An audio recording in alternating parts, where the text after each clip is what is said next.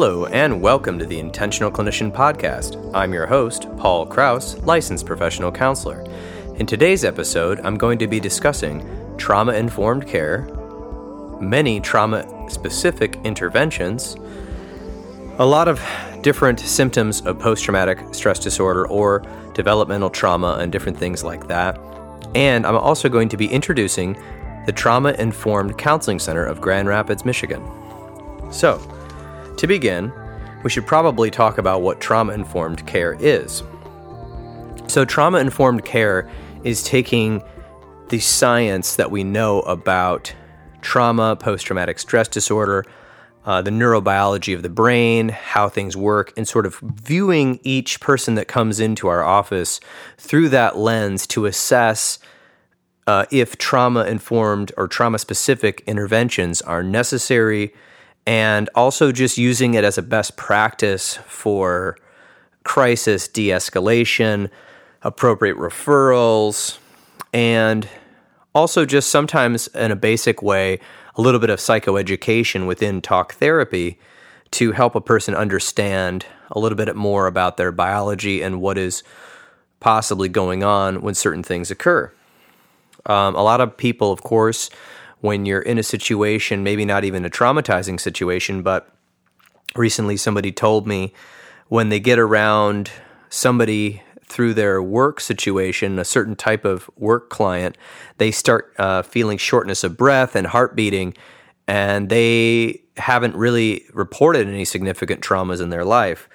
Well, it seems to be, besides one thing they could report, which they said was not a trauma, which was getting introduced to somebody and fumbling over their words and feeling like an idiot. And then ever since then, they got around this type of person at their workplace, meaning like a certain type of client of theirs, and they got nervous, they became nervous and sweaty and all that. And so I was trying to explain to them just on a biological basis that it seems that their nervous system had reacted highly during the first time that this had happened, which had connected to some of their narrative beliefs about being prepared and being competent. This was just in a short period of time, and that they may want to seek some trauma-specific interventions for this, such as some mind-body therapies, just because it seems to be the quickest way to it, as this person was a very high-performing individual, and they were very logical, and they kept saying, I know this isn't logical, but every time I get around this person, I feel like I can't perform my job. So it can be as basic as that to as complicated as working with somebody with developmental trauma or post-traumatic stress disorder and understanding and having to help them on many different levels with understanding what is going on and helping them de-escalate, helping them ground so that we can even do any type of counseling work. So we need to understand with trauma-informed care, we understand we need to understand trauma and the awareness of the impact it can have across different settings, services, and populations. It's going to be somewhat new language for people. So how do we put it into culturally appropriate language for where we're working and who we're working with? We have to view the trauma through a cultural and ecological lens and recognize the context plays a significant role in how people actually perceive or process traumatic events, whether this is acute or chronic. So again, it's new. We have to honor the culture we're treating people in and find ways to say it that are not overwhelming. I was recently listening to a talk by Scott Miller that he gave at the 2017 Evolution of Psychotherapy, where he was talking about how a lot of clients dropped out of treatment early in counseling, and part of this seemed to be due to the trend of counselors sort of coming in and obliterating people's worldview, especially with cognitive behavioral therapy coming in and sort of saying, oh, it's just thoughts and core beliefs and emotions, and the person's just not ready for that language and felt offended or felt misheard, or, especially when a person has a spiritual belief system, feeling attacked, and the counselor's being a little rigid on that instead of figuring out where that person's coming from. And so I think trauma-informed care, we really have to find out what's going on and how best to inform them about the nervous system and the effects of certain events on their nervous system in a way that's culturally appropriate. we need to make sure we are anticipating and avoiding institutional processes and practices by ourselves or counselors that we know that may re-traumatize people who already have histories of trauma. So that can be just widespread. I mean, I've heard a lot of it. I mean, not to pick on inpatient hospitals, but it's an obvious thing. You have to remove somebody's autonomy for their safety, and then you've got to maintain some sort of cultural milieu in a hospital, and that may remind somebody of prison, or that may remind somebody of being in an authoritarian family structure, and who knows. And at the same time, we have to maintain order. So there's a very difficult tension there to honor each individual while also tailoring it to their personality and their cultural background. And it upholds the importance of client participation in the development, delivery, and evaluation of services, meaning that we want to make sure that we are informing the client of what we're doing and how we're doing it and why.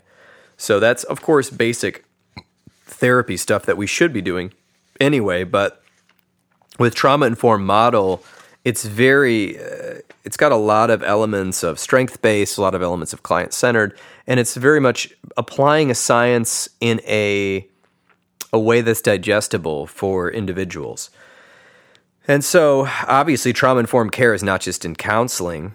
It's also, you can apply this to all types of medicine. You can apply trauma-informed approaches to education. And I think just as a human species, understanding how we react to that and educating people so that they don't get trapped in some sort of narrative that's negative and self-reinforcing in some way that inhibits them or makes things worse is important. And I believe it unlocks a lot of guilt and shame and brings forth a lot of understanding and really even compassion, because I know we brought up this book a lot, but The Body Keeps a Score. If I know that my body's reacting to something because it's intelligent and it sees it as a threat and is trying to keep me alive, I'm much more likely to stop blaming myself, the emotional turmoil for blaming myself for reacting a certain way in a situation. And with a softer approach, I may be able to eventually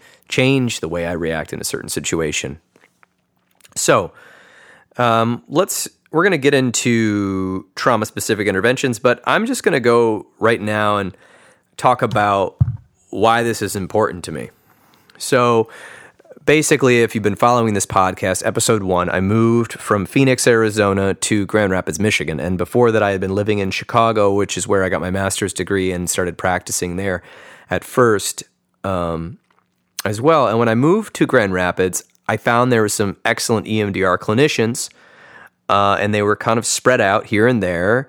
But the problem was there wasn't that many of them. And then furthermore, I didn't find as much trauma-informed stuff as I thought I might. I did find some trauma-focused CBT models going on, but I found a lot of old school counseling going on in Grand Rapids.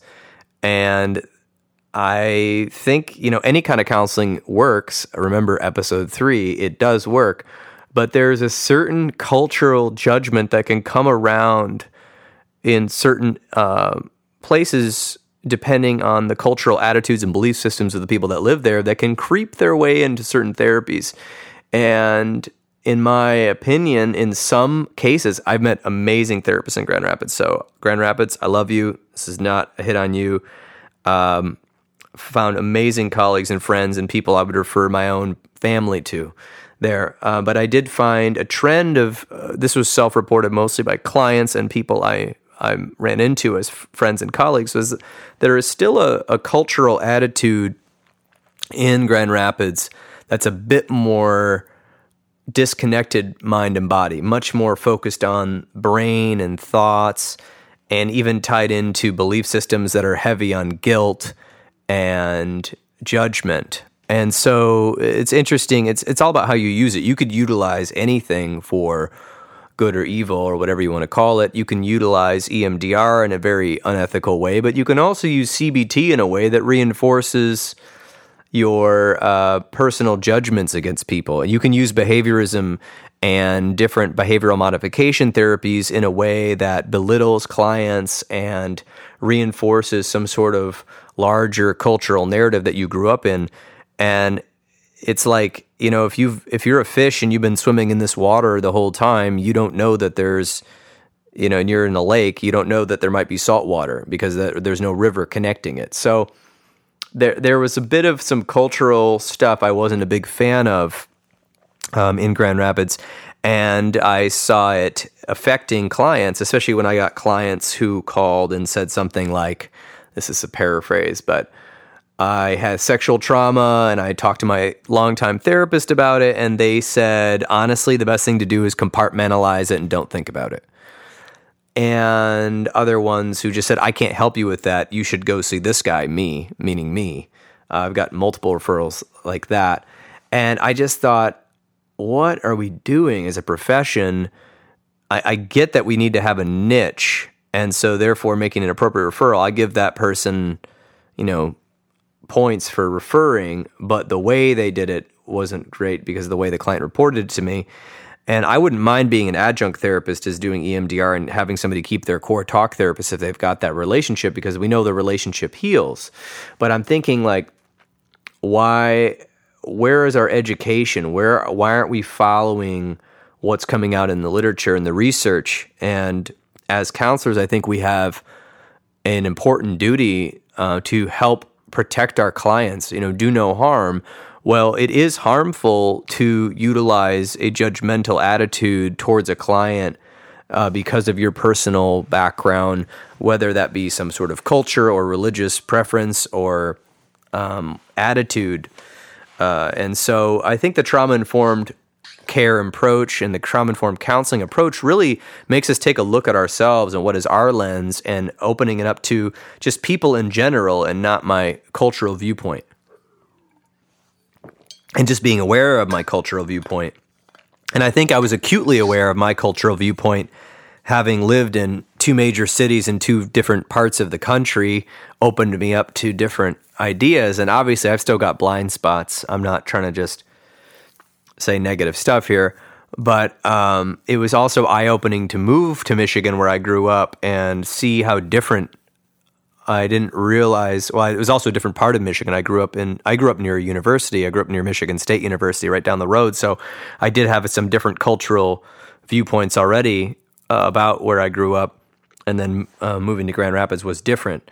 Now, that being said, I've, again, met amazing clinicians in Grand Rapids, amazing practitioners everywhere, and it just all depends on where you go. I guess the trouble is, being a client, or a consumer, I don't know where to go. I don't know what doctors are trauma-informed. I don't know what psychiatrists are trauma-informed. I don't know what therapists are trauma-informed. I don't know, where am I supposed to go? And so essentially, after, I made a Word document with EMDR therapists that I had emailed or talked to that I knew had at least gone through level 2 of the EMDR certification, and different ones who actually had trauma-informed certificates.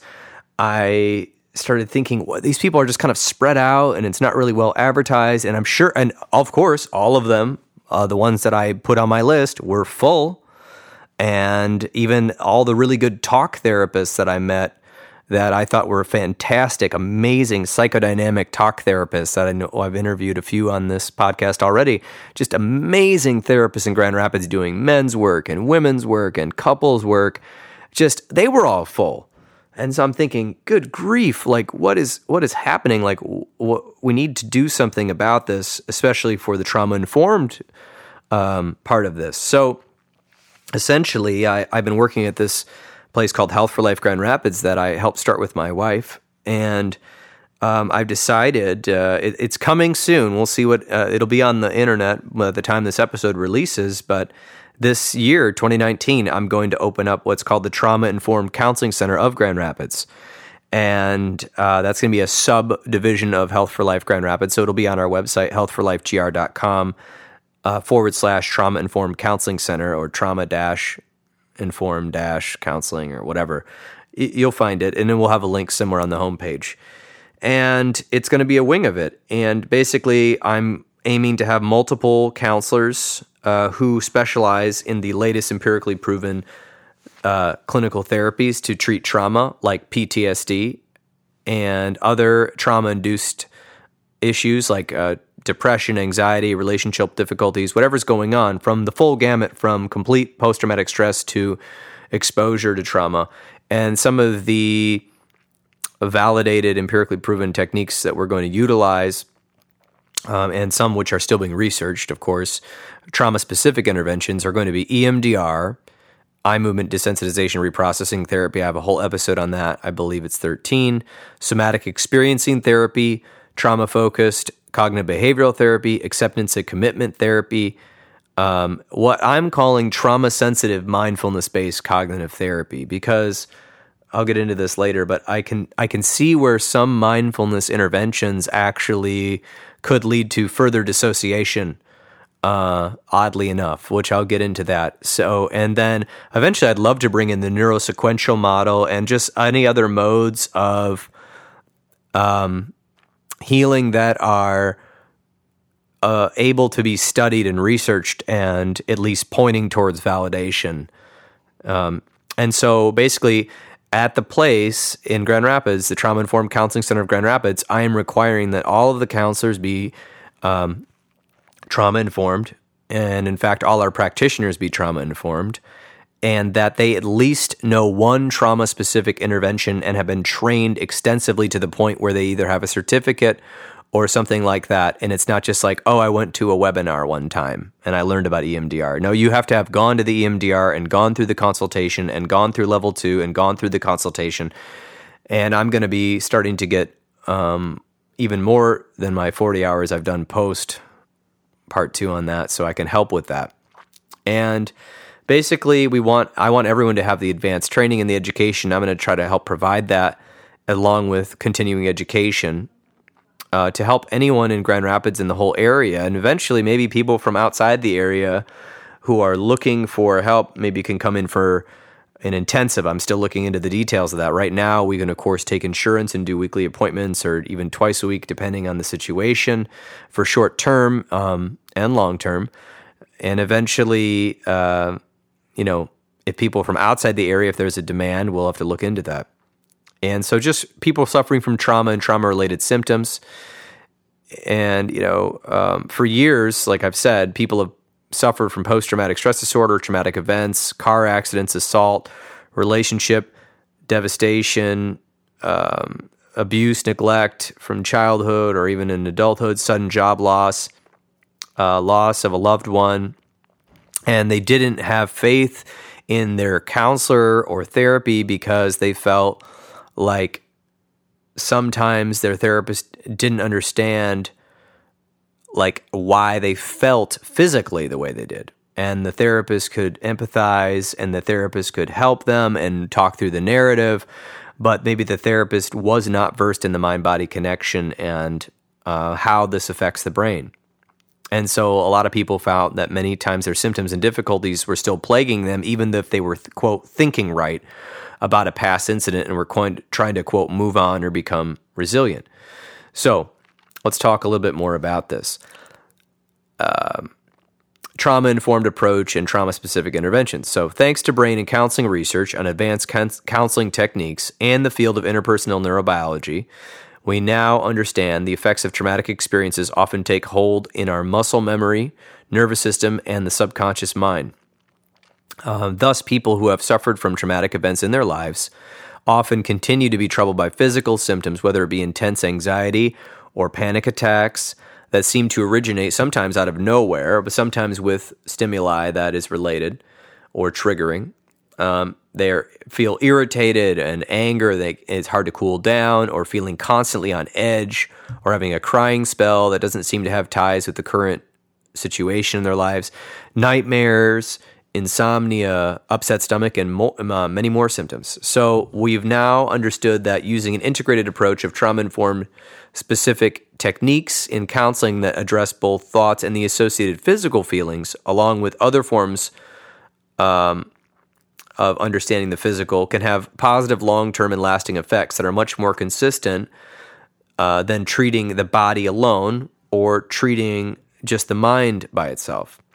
So basically, I'm hoping, all of these trauma-specific interventions, pretty much except for maybe, I guess, trauma-focused CBT and trauma and acceptance and commitment, are mostly about mind-body. And I'm going to make sure that the practitioners who do those two will also tie in some mind-body stuff. So we're trying to treat the nervous system, which is just an extension of the brain.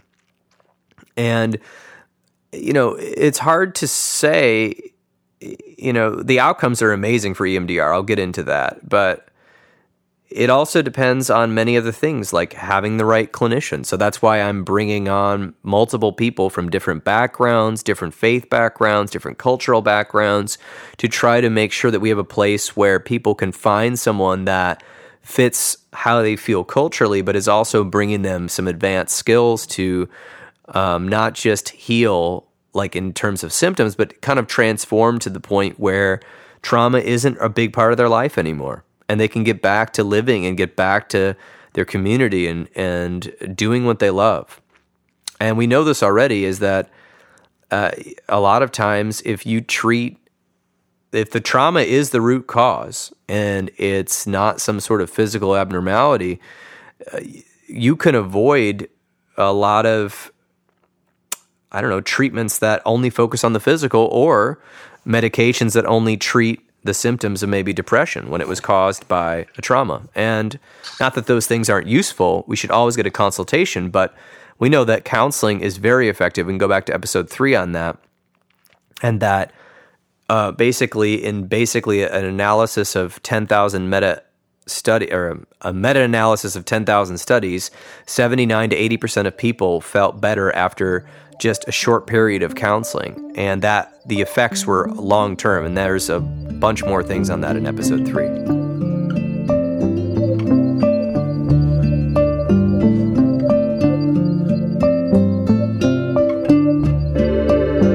So I'm just going to talk about trauma as a whole and more about why we're doing this. So let's talk about, what is the Trauma-Informed Counseling Center of Grand Rapids? It was a counseling center created out of a need for high-quality, empirically proven trauma-specific counseling interventions and a concentration of trauma-informed and trauma-sensitive care in Grand Rapids. So we are offering specialized counseling to those who have suffered traumatic events in their lives, and we'll work with people to gain symptom relief that doesn't often come sometimes when you've got a trauma in your life and you're not sure what to do, and talk therapy isn't cutting it. So we're going to use the cutting edge of a bunch of trauma-specific interventions, which are mostly mind-body. And essentially, we also will work with anybody, even if you haven't had trauma. Everyone has gone through higher education, and we all do talk therapy as well. It's just that happens to be our niche. And so we will work with people that have not identified having trauma. Although I think everyone's had terrible things happen to them, or even mildly terrible things happen to them that have shaped their perspective in some way, even subconsciously.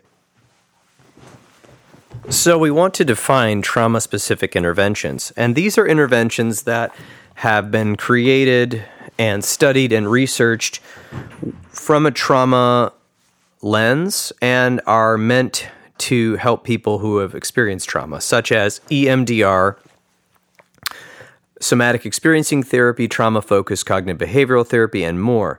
So within these therapies, we understand and want to emphasize and recognize the diverse needs of our clients. We need to make them feel respected, informed, and connected, and hopeful regarding their own recovery. We need to help them understand the interrelation between trauma and whatever they're coming in with, whether it be symptoms of trauma, such as substance abuse, eating disorders, depression, anxiety, post-traumatic stress. And we want to help them understand these correlations and present them research and information that is valid, and so that this may help them drop some of the shame and blame that come a lot of times with different behaviors and symptoms. We want to work in a collaborative way, if applicable, with their other providers, or if they want their family members involved, or anything like that. So let's talk about what is trauma. Have I or someone I know experienced emotional or psychological trauma? So here's what I'll say about that. If you have ever experienced an extremely disturbing or stressful event that caused you to feel emotionally out of control and or helpless, you may have experienced trauma. After a traumatic event, psychological trauma can cause you to struggle with intrusive thoughts, unbalanced emotions, unwelcome memories, or even flashbacks, or anxiety that doesn't seem to cease.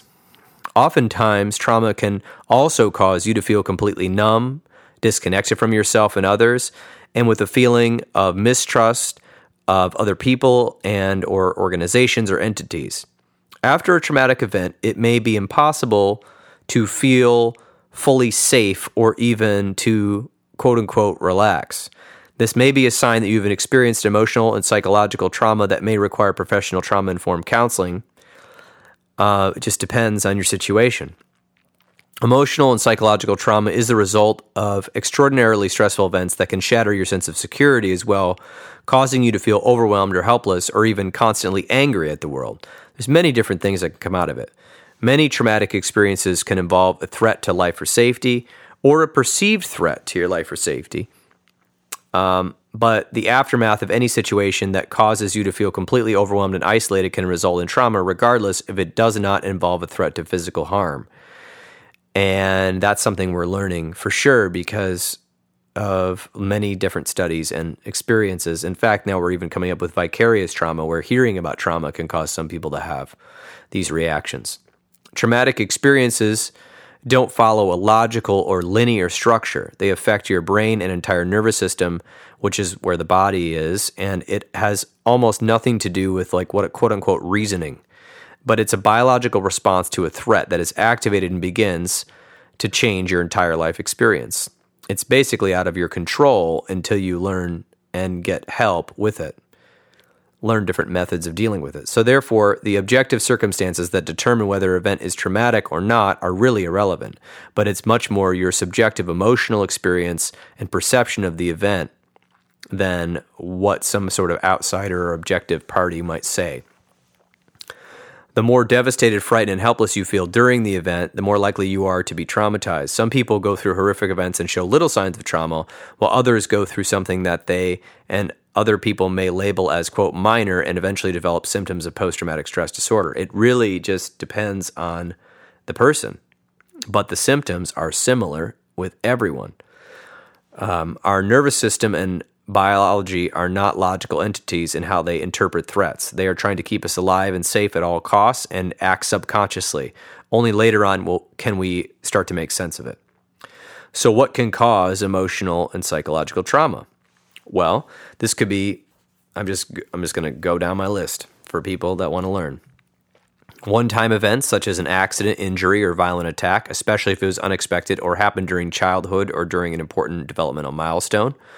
Ongoing, relentless stress, such as childhood neglect and abuse, battling a life-threatening illness, or experiencing traumatic events that occur repeatedly, such as domestic violence, bullying, living or working in a war zone, or living in a dangerous neighborhood.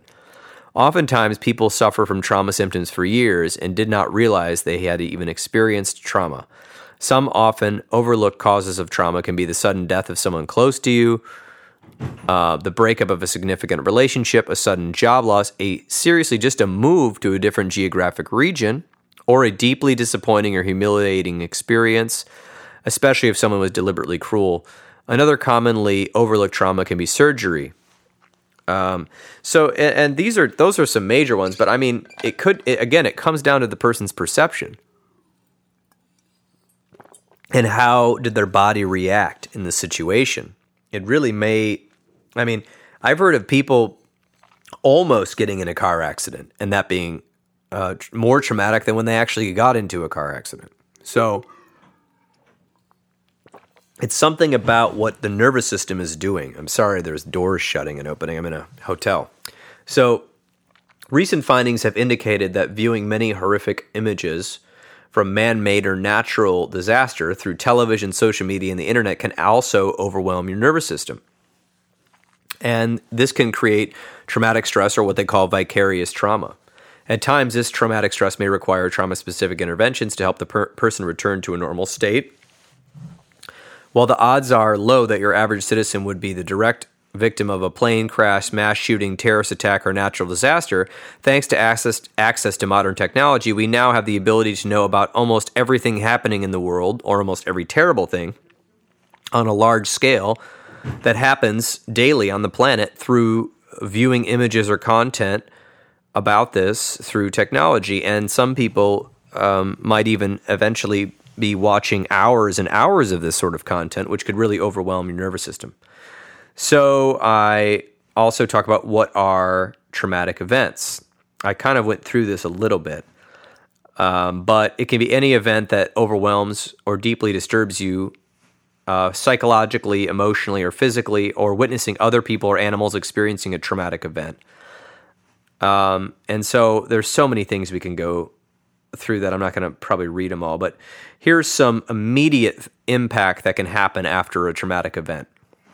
And they can have long-term debilitating effects if the survivor does not receive effective support to regain stability and safety. So actually, it's important to get immediate intervention if you've gone through a traumatic event, because it can actually help the symptoms not be prolonged and long-term.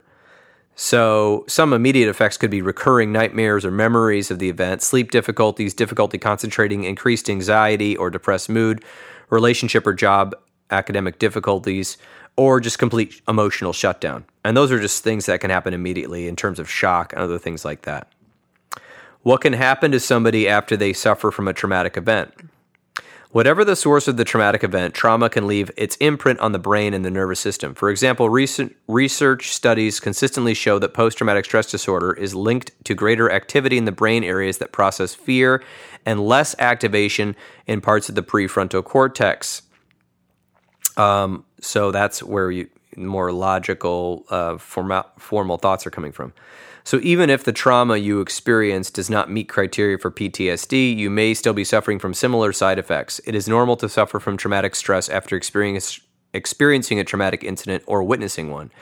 And if after some time you are feeling worse and you are not returning to normal, you will want to consider finding a trauma-informed counselor, and especially one that knows trauma-specific interventions. So whether or not a traumatic event has directly impacted you, it is normal to feel scared, anxious, unsafe, depressed, and even uncertain about your current circumstances, and especially your future.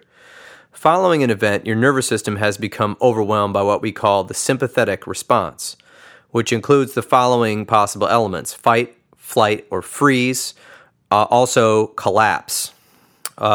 This normally can happen during the event, and then following the event, different things can cause those responses to come back up again and again, or just trigger a large array of intense emotional feelings and physical reactions. Reactions to traumatic events and stress often come and go in waves. For instance, there may be times when you are feeling on edge, anxious, or jumpy, and other times when you feel completely exhausted, numb, or disconnected. Some other normal emotional responses to traumatic stress and events include the following: shock and disbelief. What happened may not seem real and may take a while to sink in. Stuck on replay. The events may play over and over in your mind, even when you don't want that to be happening. Overwhelming sadness. Your sadness may feel that is without end, quote unquote. Helplessness and loss of control. You may feel out of control and that you are unable to do anything about your situation. Inappropriate guilt. Even when a traumatic event had nothing to do with your control or your fault or whatever, you may feel completely responsible and guilty to the point where it disturbs you. And this could even be if you were a victim of a traumatic event or a crime. You might still feel guilty for it. Anger and irritability. You may feel angry and irritable most of the day or when certain topics come up or certain emotions. Shame. You may feel shame over what has happened or even because of your reactions or thoughts about what happened. It's like a shame trap. It's terrible. Relief. At times, you may feel relief and hope that your life will quote-unquote return to normal, but you may then get wrapped back into symptoms because of untreated trauma stress. Some other normal physical symptoms that can be triggered by a traumatic event or traumatic stress include the following, which are shaking uncontrollably, increased heart rate, breathing rapidly, feeling choked up or lump in the throat, upset stomach or churning stomach, feeling faint or dizzy, breaking out in a cold sweat, thoughts are constantly racing, hands trembling. So I just covered a lot of things that can happen following a traumatic event, but there are some even more deeper psychological and other issues that can happen if you've actually experienced a traumatic event. So this following part is a list of common reactions that people have reported following traumatic events in their lives, some of which correspond to the symptoms of PTSD and some don't. Some people might have multiple things going on at once, and there's also the co-occurring with anxiety, depression, co-occurring with substance overuse, and other things like that. And if any of that's happening to you, please seek a counselor immediately, which I'll talk about at the end. So here's some major issues that can happen. Post-traumatic stress or trauma can cause these. Changes in how you view the world and yourself. You might have difficulty trusting people. If the traumatic event you suffered was at the hands of another person, you may find it difficult to trust people in general after this. For instance, especially if you had formerly trusted a person who hurt you, this negative event may have you suspecting that other people could betray you, which can lead to anxiety about interactions with other people and even isolation from people. Next, you may believe that the world is extremely dangerous. Immediately following a traumatic event, it is normal to view the environment around you as dangerous. However, as time goes on, if this is not addressed, this belief may start to generalize, causing a person to feel and view non-threatening situations as extremely dangerous as well. For recovery, it is important to understand that while the world can be quite dangerous at times and indefinitely is in multiple geographic locations around the world right now, that other times and in other spaces it is relatively safe. Blaming yourself for traumatic events occurring. It is very common to feel inappropriate guilt after something happens to you, and unfortunately, this can lead to intrusive thoughts and negative feelings about yourself. If only I'd left home a few minutes earlier, if I hadn't worn that outfit, if I had chosen a different day to go to this event, why wasn't I more cautious? So it's easy to use the advantage of hindsight or looking back to see the, quote, mistakes we've made. In reality, we almost certainly are overstating our own responsibility for the traumatic event. That's what most people do that are survivors at first. And as a result, they can feel unnecessary guilt. So it's like a terrible emotion on top of a terrible emotion from what already happened. This can be quite debilitating. It's an unfortunate common effect for people that have survived trauma. Thinking you should have handled the trauma differently. So many trauma survivors get stuck in what's called the shoulds. Many survivors keep repeating that they, quote, should have had a different response to the trauma other than fight, flight, freeze, or collapse. According to the research of the way that the brain and body handle the trauma, this idea actually flies in the face of the way the body and nervous system naturally react. We may believe that we could have had a different reaction, but traumas actually overwhelm our system. That's why they're a trauma. And they overwhelm our nervous system and our brain and our mind and our body. And thus, usually fight, flight, freeze happen, or overall feeling of shock that that comes over a person. Thus, they could not use their neocortex to bring reasoning and calm judgment into a traumatic situation. So I know that in movies we fantasize about people in war calmly walking through the lines while bombs are going off and issuing orders. Well, this is a myth. This is a fantasy. Now, I'm certain that generals could do this if they were miles away, but if your life is actually being threatened, you're probably not going to be as calm as some of these actors in war movies. Viewing oneself as weak or inadequate. Following a traumatic event, it is quite normal to be viewing oneself as less than. And some people believe that it is their fault that the trauma happened in the first place, or that they were, quote, attracted to the situation. As with most beliefs that have been distorted by a traumatic event, it is both untrue and debilitating to believe any of this. If one continues to believe this, that you're weak or inadequate or you brought this on yourself, you should definitely seek counseling. Self-criticism about your reactions to the traumatic events. In addition to suffering through the traumatic event, survivors sometimes find themselves upset and critical of themselves for being upset in the first place. It is emotionally normal and scientifically valid to experience a variety of seemingly uncontrollable emotions following a traumatic event or shutdown. So a lot of people criticize themselves over something that's completely natural. That's why we need to help people understand this. Re-experiencing the trauma. Replaying the traumatic memory is one part, and in that part, many people find that their mind seems to be on a loop, returning over and over to the intrusive and disturbing traumatic memory. It can be very disheartening and depressing not to be able to stop a memory from repeating. It can also be re-traumatizing. It is important to seek professional help if this is happening to you.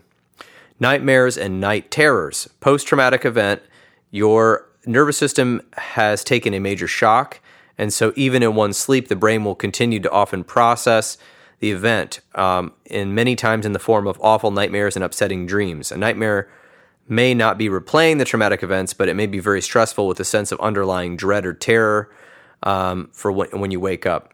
A series of nightmares can also contribute to sleeping problems, such as insomnia after a traumatic event. Traumatic flashback.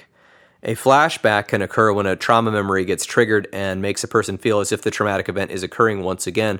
Flashbacks are particularly upsetting and exhausting because they can bring back with them a powerful overflow of emotions and vivid recollections and memories of the traumatic event. So this has definitely been chronicled a lot with war veterans who, if they come back from war and they were around a bombing, it's very difficult for them to be around fireworks and loud noises and things like that as well. Avoiding people, places, and things that are related to the trauma or seem related in theme. Trying not to think about the traumatic event is the top one of these, which is it is logical and normal to want to avoid thinking about the traumatic event. In fact, avoidance is one of the top symptoms of post-traumatic stress disorder. Unfortunately, such avoidance of memory can lead to different types of symptoms such as anxiety and physical tension. With proper therapy and exercises, it can actually become less painful to remember a traumatic event, and thus one can start to begin to feel less hypervigilant. Avoiding people, places, and things related to the traumatic event. In attempts to avoid a triggering memory, survivors often avoid people, places, and things related to such the event, even if they are not directly related, but just remind them of the event. A common example would be a television show that has a plot content similar to what happened in your situation. But sometimes people avoid situations that they would normally enjoy, such as a concert or going to the beach, because of the association with the trauma begins to generalize to other situations. A hypervigilant nervous system. Feeling constantly on guard or shut down. Following a traumatic event, most people find their nervous system is in a state of hyperarousal, while others find themselves in hypoarousal or shutdown. Whatever the case, a person may feel constantly anxious, hyperarousal, and may not be able to enjoy themselves in normal activities. Another person in hypoarousal may feel incredibly depressed or immobilized and find it difficult to do much of anything. Remember, the nervous system is causing this, and it began as a way to keep you safe from the further trauma, so please seek help if this is happening to you. It seems like danger is everywhere. Some people are stuck in this state. Your brain and nervous system are naturally programmed and tuned to be aware of the danger to make sure that you survive. However, after a major traumatic event, your nervous system is prone to overreact to perceived threats and amp up your nervous system to account for many more, quote, false alarms. A series of false alarms can leave you jittery and scared to the point where you find yourself suffering from major anxiety symptoms. Easy startle reflex. If your nervous system is temporarily stuck on, quote, high alert, you will find yourself becoming suddenly startled at sounds or objects in your peripheral vision that could set you off into a panic state. It can take a lot of time in a safe space and utilizing stress reduction exercises and proper therapy before your nervous system can shift down to a more medium or low alert.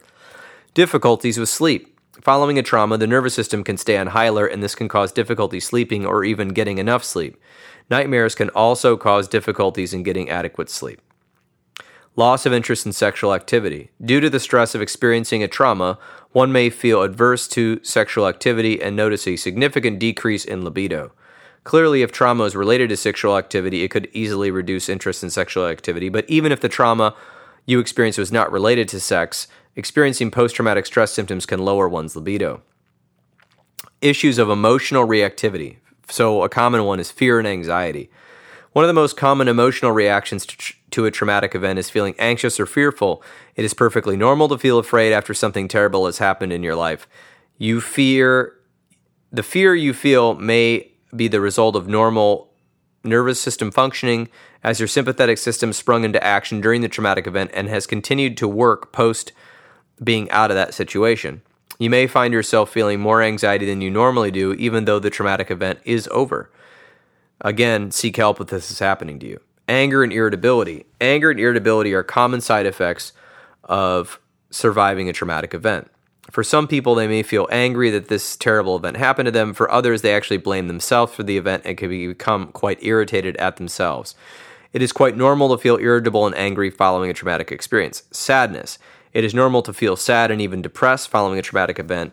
It is normal to understand that sadness is a normal emotion and that crying and releasing emotions can actually help stimulate a parasympathetic response, although this will not happen if you were in the middle of a PTSD episode, most likely.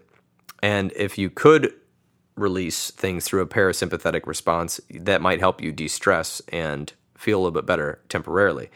It is normal to have sadness and grief over what has happened, and that usually comes and goes.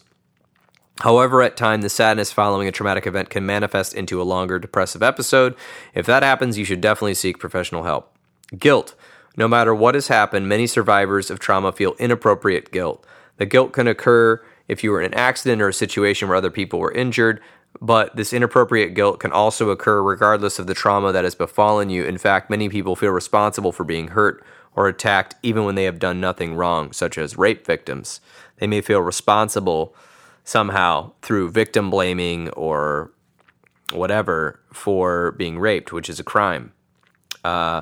Also, for instance, I've worked with veterans who feel guilty for coming home from the war alive when other people died. They feel like it's not fair, and that can mix with other symptoms as well.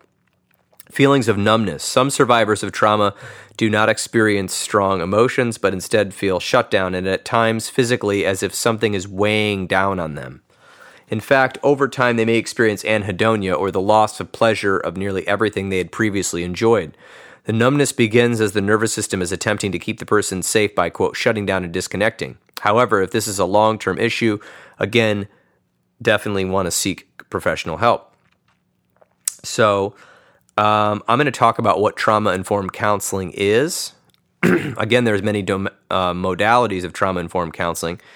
And at the Trauma-Informed Counseling Center of Grand Rapids, I'm working to bring in the standards and guidelines outlined by SAMHSA, which is the Substance Abuse Mental Health Services Administration, for being trauma-informed. So according to SAMHSA,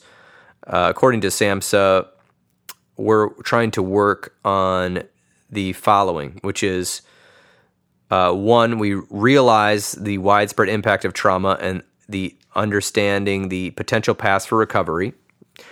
2, recognizes the signs and symptoms of trauma in clients, family, staff, and others involved in the system. 3, we respond by fully integrating knowledge about trauma and into policies and procedures and practices. And 4, we actively resist re-traumatization of people. So the emphasis on trauma-informed counseling modalities is a niche part of therapy, or was a niche part of the therapy world until the Adverse Child Experiences study was published and its implications were understood. Of course, I've talked about this before, but let's go there again. In 1995, the Kaiser Permanente Group and the Centers for Disease Control and Prevention began a breakthrough study on the overall health effects of people who had experienced adverse child experiences. For 2 years, researchers gathered comprehensive medical information from over 17,000 patients at Kaiser's Health Clinic in San Diego.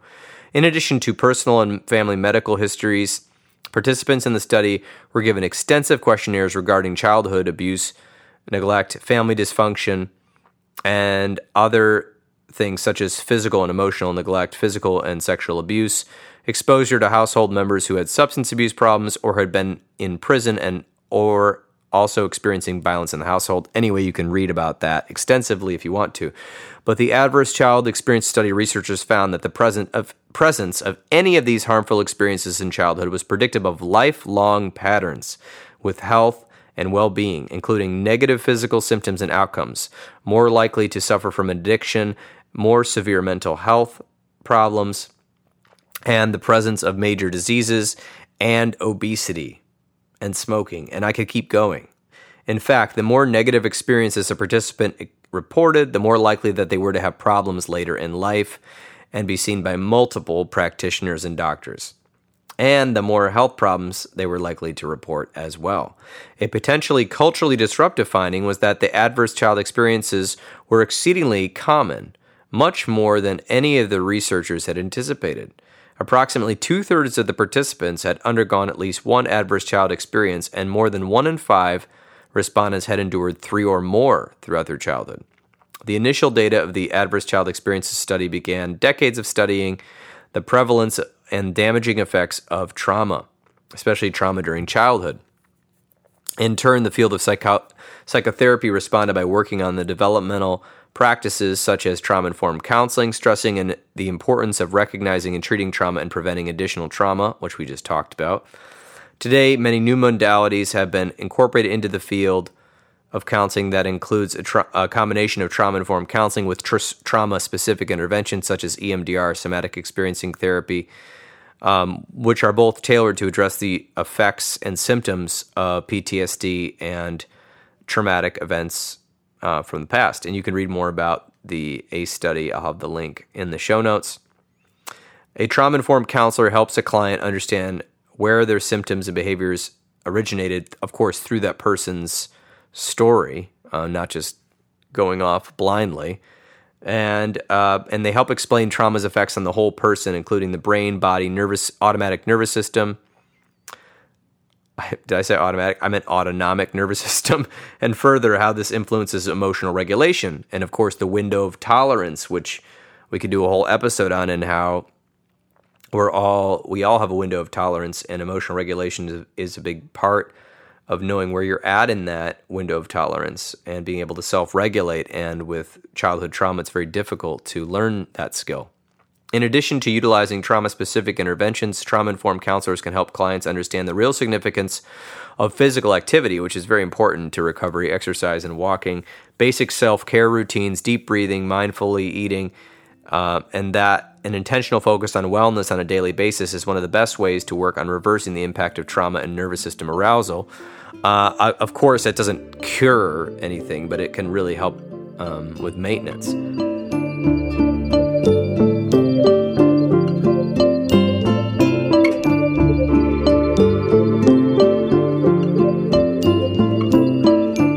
So I'm going to start talking about the fact that counseling is starting to incorporate mind-body interventions, because trauma is not just in the mind, it's in the body, it's in the nervous system. And there are a lot of fantastic counseling techniques that have been the bedrock of therapy for years. And all of them, I believe, can be adapted in some way to understand the effects of trauma and the new research that we've been learning about in the last 20 years. And so I think this whole emphasis on trauma-informed care is very important because it's not a threat to psychotherapy. It's just going to make psychotherapy stronger. And then, of course, certain trauma-specific interventions are for trauma and have been developed for them. So, but if you're working with a healthcare professional, doctor, or counselor, or social worker, and they said things to you like, just don't think about that anymore, or, well, I've done all I can for you. You probably are going to need to keep repeating your coping skills you learned, or you know what, you're probably going to need to stay on medications for the rest of your life, or you know what, I don't think you're working hard enough in therapy, or you know, why didn't you, when you were distressed, why didn't you just read over your cognitive behavioral therapy homework worksheet? That's just a cognitive distortion. If people are saying stuff like this to you, they're probably not trauma-informed healthcare professionals, which means they just may not be acquainted with the last 25 to 30 years of clinical research on the field of trauma and neurobiology and trauma-informed care. And this is actually a very common problem because many medical schools and even graduate institutions have yet to fully integrate the trauma-based information into the curriculum. And even the research into traditional medical or counseling classes. So some people just didn't learn this and haven't gone to the continuing ed about it, and it hasn't been fully integrated, or they've learned it and it seemed to be like a side track. Unfortunately, this is a widespread problem, which can cause a great deal of misunderstandings and misinformation. And thus, people who have already experienced trauma might actually have what they call sanctuary trauma, where they go into a healthcare professional and they're blamed for their condition. And they might start to believe that nothing can be done. So, essentially, this is very, very important. This is why I'm making this episode. So have people ever told you, hey, you know what, when you're stressed out, just stop worrying, just relax. It's all in your head. As someone told you, you know what you need to do to feel normal? You just need to forgive the person that traumatized you and just pray for them. You'll feel better. Has someone ever told you it's just, you know what? At this point, it's your fault for being angry about the past. So after experiencing a significant stressful event, many people find that even with time, it is not possible to stop worrying or feeling stressed about it. Basically, this is because what we've talked about before is that this information can be stored in your autonomic nervous system, and you may feel out of control. The autonomic nervous system is responsible for many of the unconscious actions that happen within your body, such as breathing or blinking. More specifically, the parasympathetic response of rest and digest or emotional regulation, and the sympathetic responses of fight, flight, freeze, and avoid or shut down for safety are frequently becoming activated depending on the situation you are in. This is happening in the amygdala area, and it's in subconscious. It's usually preconscious to us. Anyway, if you were experiencing a stressful event or a trauma, the sympathetic responses of the autonomic nervous system were likely engaged. Additionally, the hypothalamic pituitary adrenal axis located in the midbrain most likely was activated and began to send signals to the hypothalamus through hormonal messages to the pituitary gland, which in turn triggers one's adrenal glands. When the sympathetic nervous system is activated, stress hormones such as cortisol and adrenaline are released from those adrenal glands. These glands enable the body to instinctively prepare to face danger. So a lot of stuff is going on. We don't even know about it. It's kind of happening in our body, and that's amazing. But if the effects of it are continuing to happen, we have to look into that. So Peter Levine, who I've discussed before, is a leader and trauma expert in the field of psychotherapy, stated that trauma occurs when the natural biological process to fight, flight, or freeze is overwhelmed during an incident, and later an individual is not capable of physically releasing psychologically processing a stressful event that occurred. A stressful event may not become a traumatic event stored in the nervous system if the person is able to fully process what has occurred and psychologically, and also release the energy physically. A brief example of a physical release would be crying, screaming, and shaking, just as a dog may, quote, shake off a stressful event. However, for most people, it is not easy, as there may be complex psychological and historical factors that cause the memory of this event to become a trauma. There is no one-size-fits-all to determine if a stressful event will become a traumatic event stored in the autonomic nervous system. It is all situational and depends on multiple factors.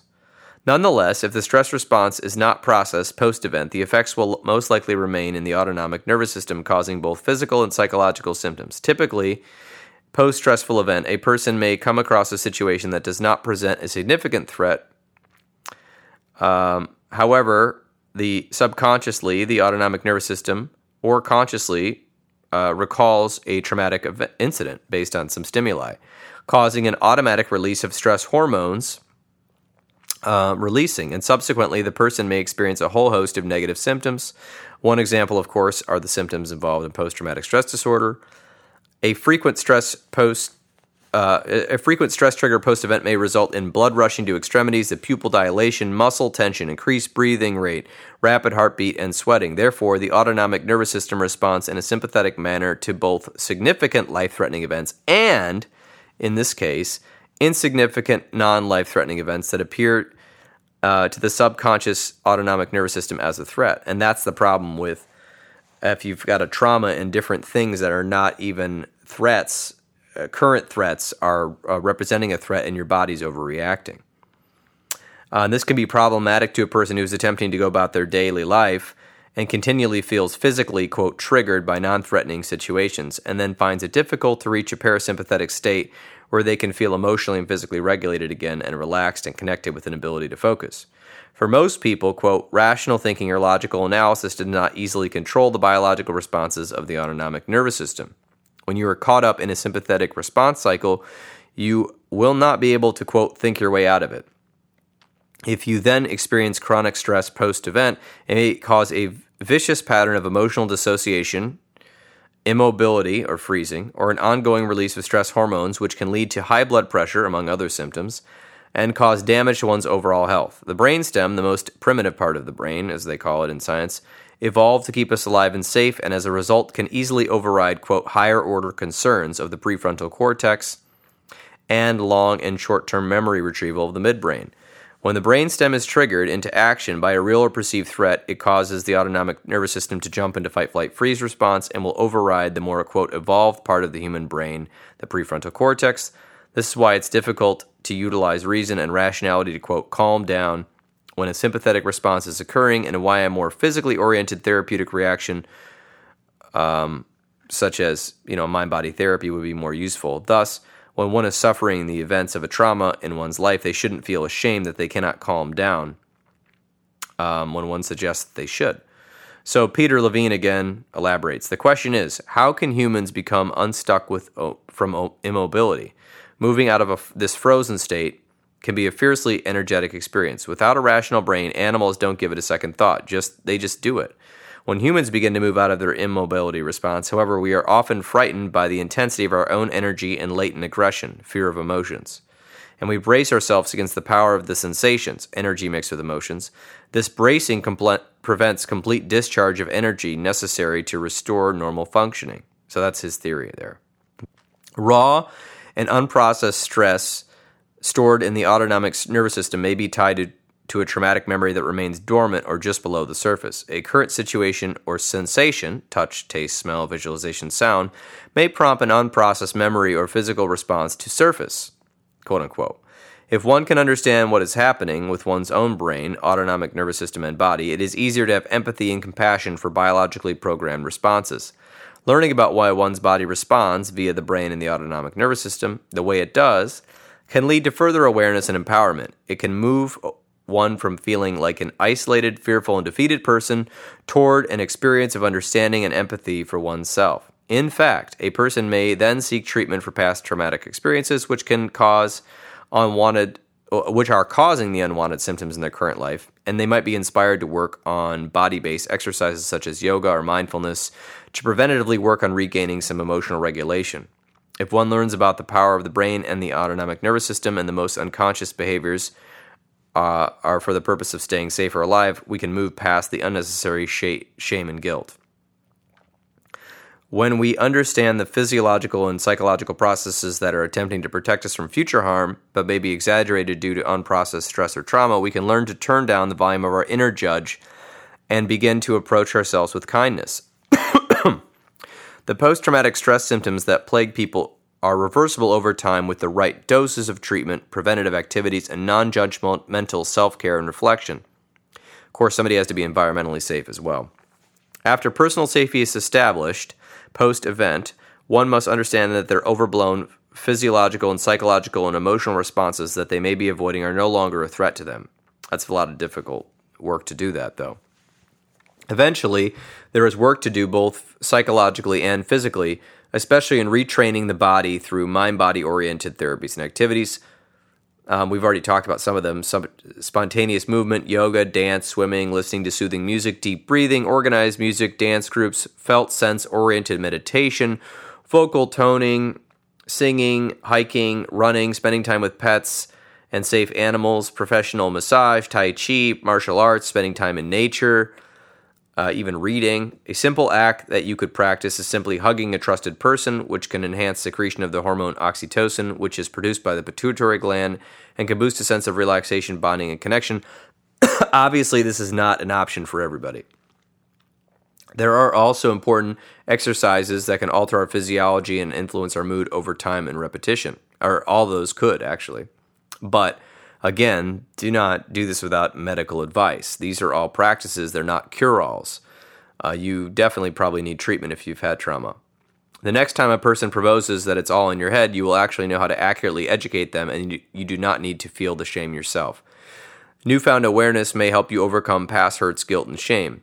Through accepting the influence trauma and stressful events have had on your life and being aware of the mechanisms, the brain and the autonomic nervous system at work inside you, you may find yourself empowered to work on your own recovery from trauma, further understanding that there are scientifically, empirically proven and validated therapies such as trauma-specific interventions, which we've talked about already and we'll talk about more, as well as preventative activities you can engage in to help you on your journey. This means there's hope for really anyone who's willing to engage and has, and is willing to open up to this. With consistent repetition over time, we now know that our brain can rewire or increase the speed of synaptic connections that promote a feeling of health and well-being instead of fight, flight, freeze. However, this is not that simple. As I'm reading all these things, I mean, engaging in self-regulating and emotional regulation activities can take hours of your week. And, if you're stressed out from work, that may be difficult to engage in. Again, that without treatment is not enough. So, those are things that I tell people, recommend people do in addition to proper treatment. And it's not just turning on a light bulb and, I did yoga 5 times, now I feel better from post-traumatic stress. It can be a long time of recovery. I think trauma-informed and trauma-specific interventions have proven, which we'll get to when we get to the research on EMDR, that with a small amount of intervention, even 12 sessions, people can get to a point where they're not having these amount of symptoms. But that all depends on where the trauma originated in the person and what's going on in their current life, really, because some people with childhood developmental trauma, it's kind of like a roller coaster. They'll feel better for a while, and then something will spike up, because they had years of it. So that being said, I want to touch on how I believe trauma-informed counseling with a trauma-informed therapist may be different than some counseling you may have received in the past or some standard forms of counseling. Now, I will say there are many fantastic counselors out there that know a little bit about trauma and attachment and are doing fantastic work. I think this is more or less a comparison with treatment as usual, which would be before people were trauma-informed, kind of using some older paradigms and some older techniques.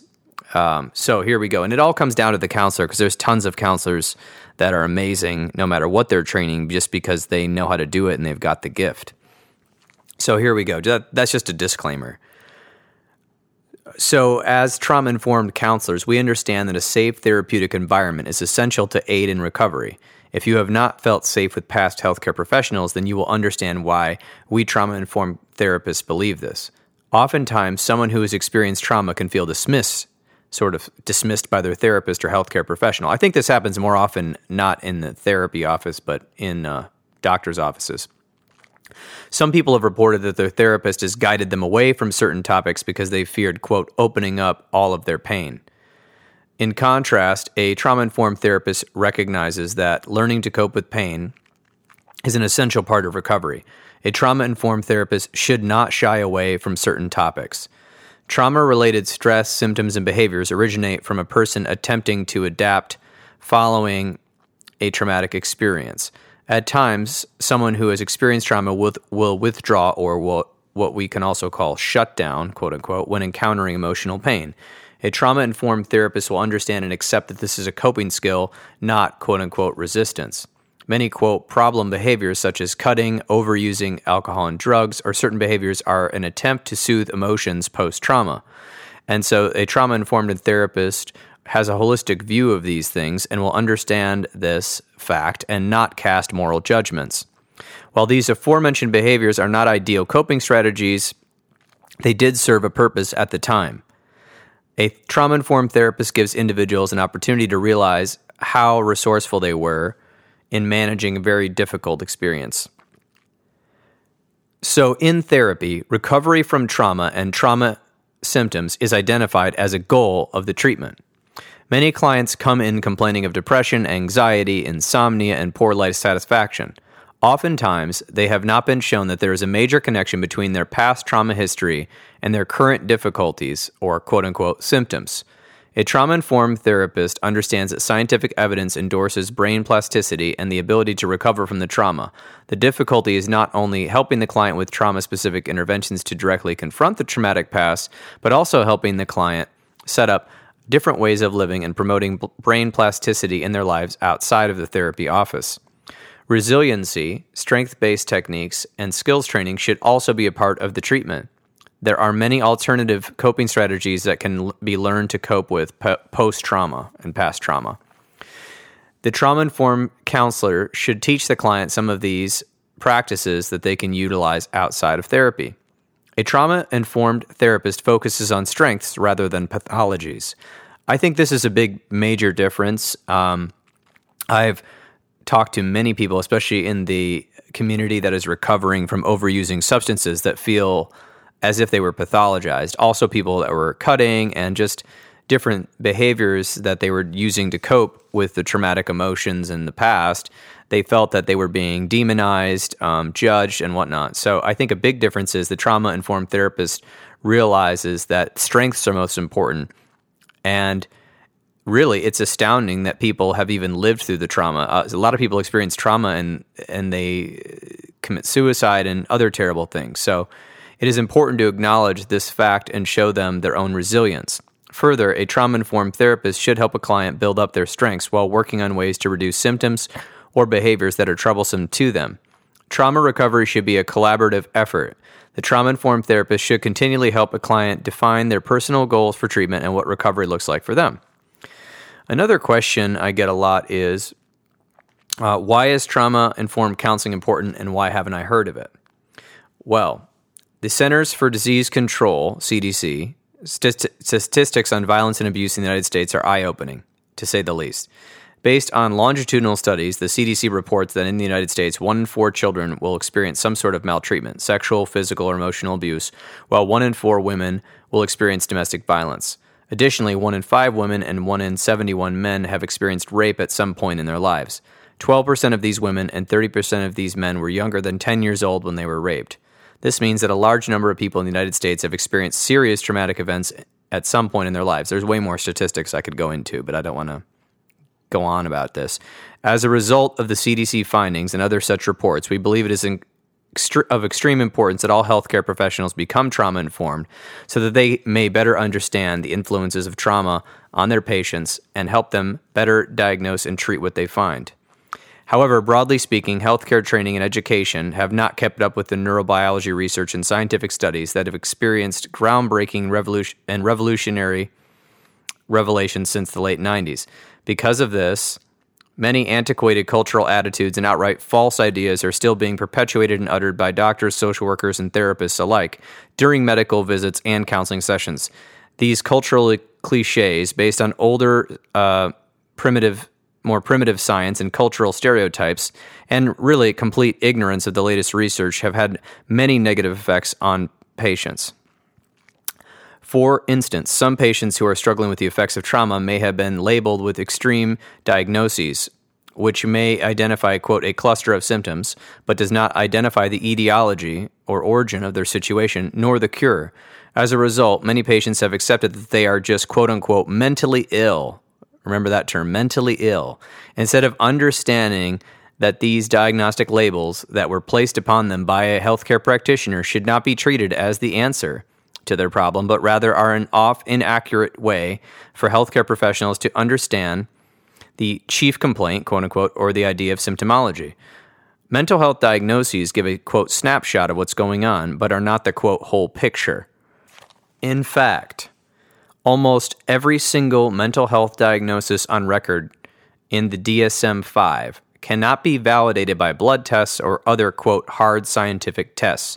Therefore, if a healthcare professional does not understand the effects of trauma on a person's mental state and their autonomic nervous system, they may slap a diagnosis on them, which, while a part of their picture, completely derails the client from fully understanding what is happening to them and may avert them from receiving treatments that are designed to help people who have suffered from traumatic events. For instance, they've proven that it's very difficult for a group of psychiatrists or therapists or social workers to agree on diagnoses when people come in duress. So a lot of times somebody might get bipolar. While they might really actually have what resembles bipolar, they might also be suffering from acute trauma effects. We're not really quite sure. There is no blood test to prove which one's happening. We can tell that there's a nervous system response, and we can tell there's patterns of symptoms and behavior. But there's a lot of disagreement based on the time of presentation. Not only are healthcare professionals as a whole not receiving adequate education on trauma and its physical and psychological effects on the person, but many graduate institutions currently training counselors and social workers have not yet fully incorporated the new science and paradigm shift implications into their training. Lately, there has been a push to make graduate schools, quote, trauma-informed, but unfortunately being trauma-informed is not yet the norm in most clinics, and thus the public suffers, and healthcare professionals and even therapists are frustrated because they do not know why certain people are not improving, while at the same time, certain modalities and techniques that they've traditionally used are helping other people. These are people, of course, usually not suffering from the acute or chronic effects of post-traumatic stress or other events. Thus, many counselors and therapists have taken it upon themselves to receive continuing education in the field to become further trauma-informed. Even further, trauma-specific interventions require a long period of training to become certified. What I'm talking about here, our place, the Trauma-Informed Counseling Center of Grand Rapids, is working to ensure that all of their therapists utilize trauma-specific interventions have taken the necessary extracurricular coursework to be certified in that modality. And in other words, we have had significant training. We did not just go to a weekend seminar and state that we now practice blank intervention without the appropriate training or consultation. The therapists at the Trauma-Informed Counseling Center of Grand Rapids are highly influenced by the works of Dan Siegel, Francine Shapiro, Bessel van der Kolk, Bruce Perry, Peter Levine, all doctors, to name a few. The counselors at Trauma-Informed Counseling Center of Grand Rapids have spent time becoming educated by the work of the Child Trauma Academy, the EMDR Institute, the ACEs Study, Interpersonal Neurobiology Series, the Trauma Research Foundation, Somatic Experiencing Trauma Institute, the MindSight Institute, the Arizona Trauma Institute, and other organizations, PESI, Dr. Robert Roten, and other people utilizing research to help better the lives of people through education, clinical practice, and policy. And, of course, therapeutic interventions. Here is just something I wanted to read a little bit. Here's one of the many studies discussing the enormous treatment effects of EMDR. Quote, a particular note with respect to the general clinical practice is a study conducted by Kaiser Permanente that reported that 100% of single trauma victims and 77% of multiple trauma victims no longer had PTSD after an average of 6 50-minute EMDR therapy sessions, demonstrating a large and significant pre-treatment versus post-treatment effect size, 1.74. This is consistent with other RCTs that found that the 84 to 90% of single trauma victims no longer had PTSD after 3 90-minute EMDR sessions. Most recently, a study founded by the National Institute of Mental Health evaluated the effects of 8 EMDR therapy compared to 8 weeks of treatment with fluoxetine, which is Prozac. EMDR was superior for the amelioration of both PTSD symptoms and depression. Upon the termination of therapy, the EMDR group continued to improve, whereas fluoxetine patients, Prozac, who had reported as asymptomatic at post-test again became symptomatic. At follow-up, 91% of the EMDR group no longer had PTSD, compared with 72% of the fluoxetine group. I have that article in the show notes. Now, something about that to be clear. PTSD is a very serious diagnosis, so while they no longer met criteria, that means they had improved. It didn't mean that they were symptom-free after those sessions, but it meant that they were no longer qualifying for post-traumatic stress disorder, which is amazing. They may still have had anxiety or depression to some degree. The study didn't track that. They were just tracking PTSD. So, I want to go read some more about this. So I appreciate everybody listening to this. And, okay, so here's a question I get a lot. Are there trauma-specific interventions that don't require a great deal of talking? Yes, you don't just have to talk anymore. That's the beauty of EMDR and somatic experiencing technique. Is that they're scientifically validated mind-body techniques, mind-body in quotes. A lot of people don't like to talk about what happened, and so these techniques minimize talking. With these therapies, the focus is not just on talking and processing current problems and issues, or even past events. It's normal not to want to talk about these things. The great thing about mind-body therapies is that you can receive all the benefits of regular counseling, talk therapy, which is already an extremely effective form of treatment for all kinds of symptoms and situations. You can read articles on the validity of just regular talk therapy. And in addition, you can work on the different ways to address the underlying somatic or physical feelings and emotions that are not easily accessed with talk-only techniques. EMDR and somatic experiencing therapy work to incorporate physical sensations in the body in a therapeutic way with cognitive techniques that target the mind. Both therapies are now offered at the Trauma-Informed Counseling Center of Grand Rapids, of course, at Health for Life Grand Rapids. What if I don't identify as having experienced traumatic events? Can I still participate in therapy with counselors at the Trauma-Informed Counseling Center of Grand Rapids, otherwise known as Health for Life? Well, of course you can.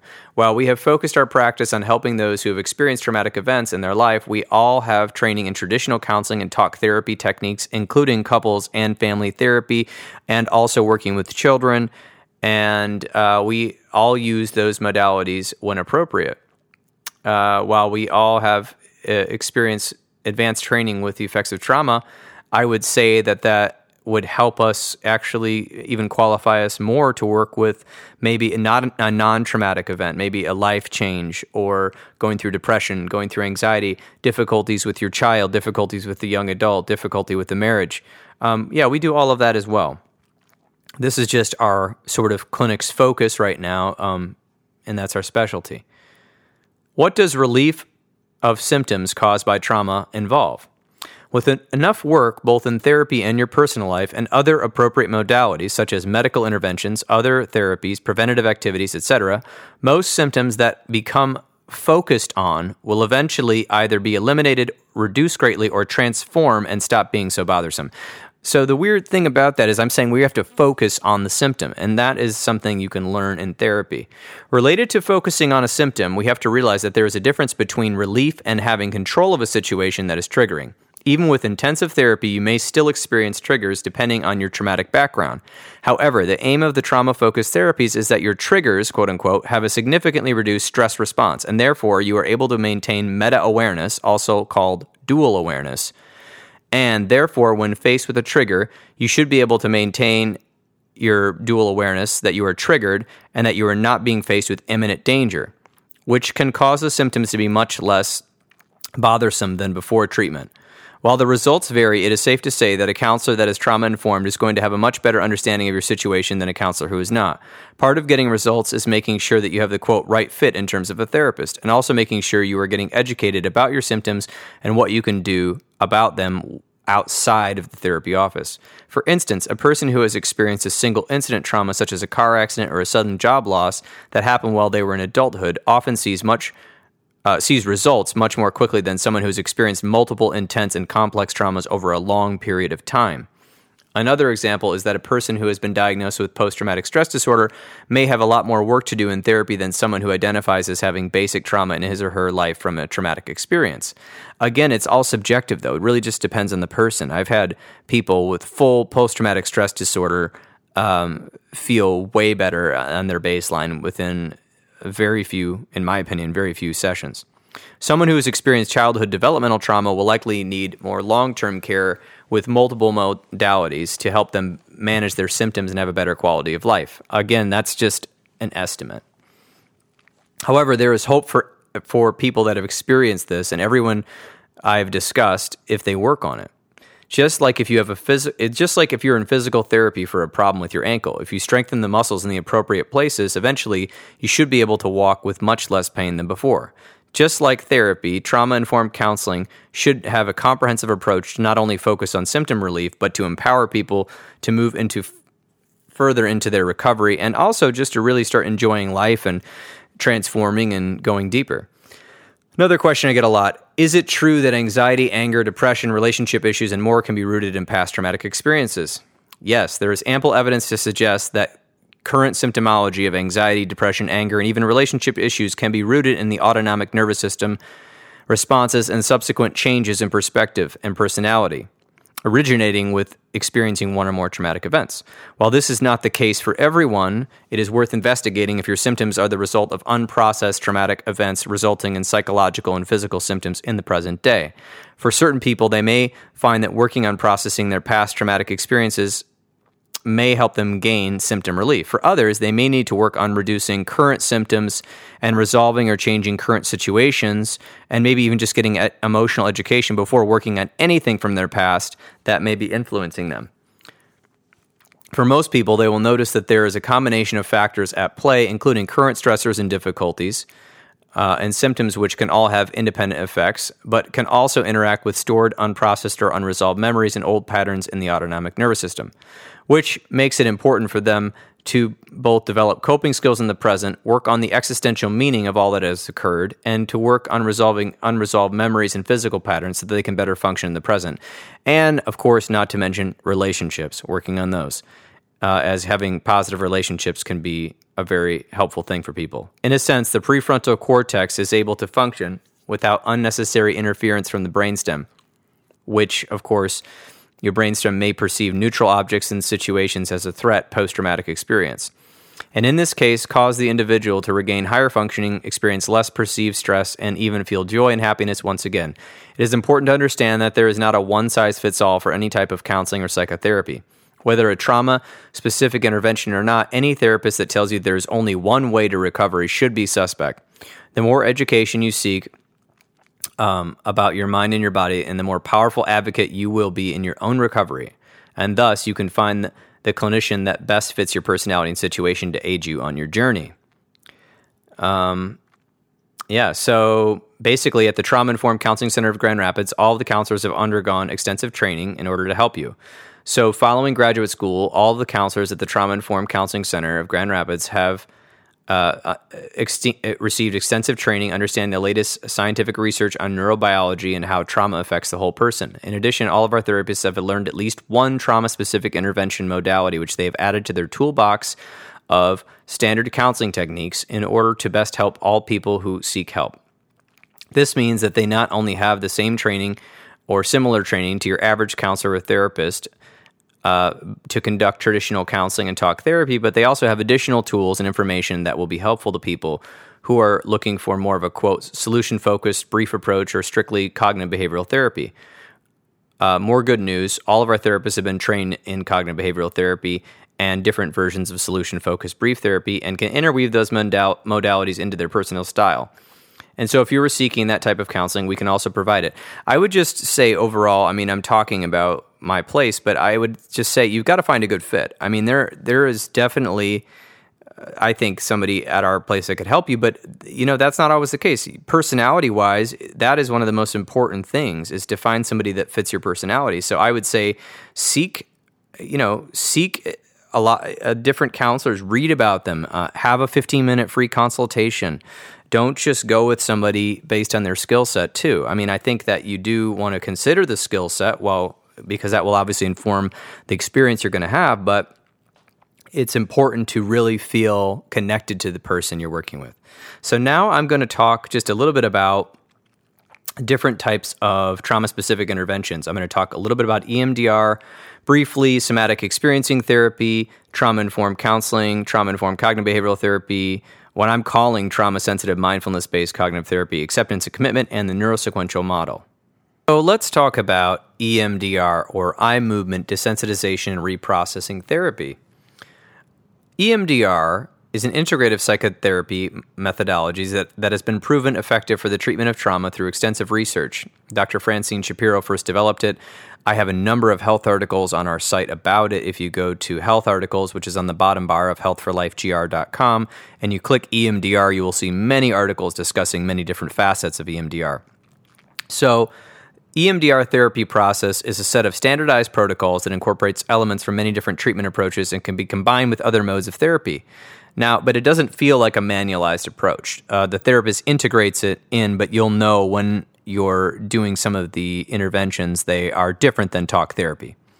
EMDR enables people to heal from the symptoms and emotional distress that come from disturbing life experiences, also known as traumas.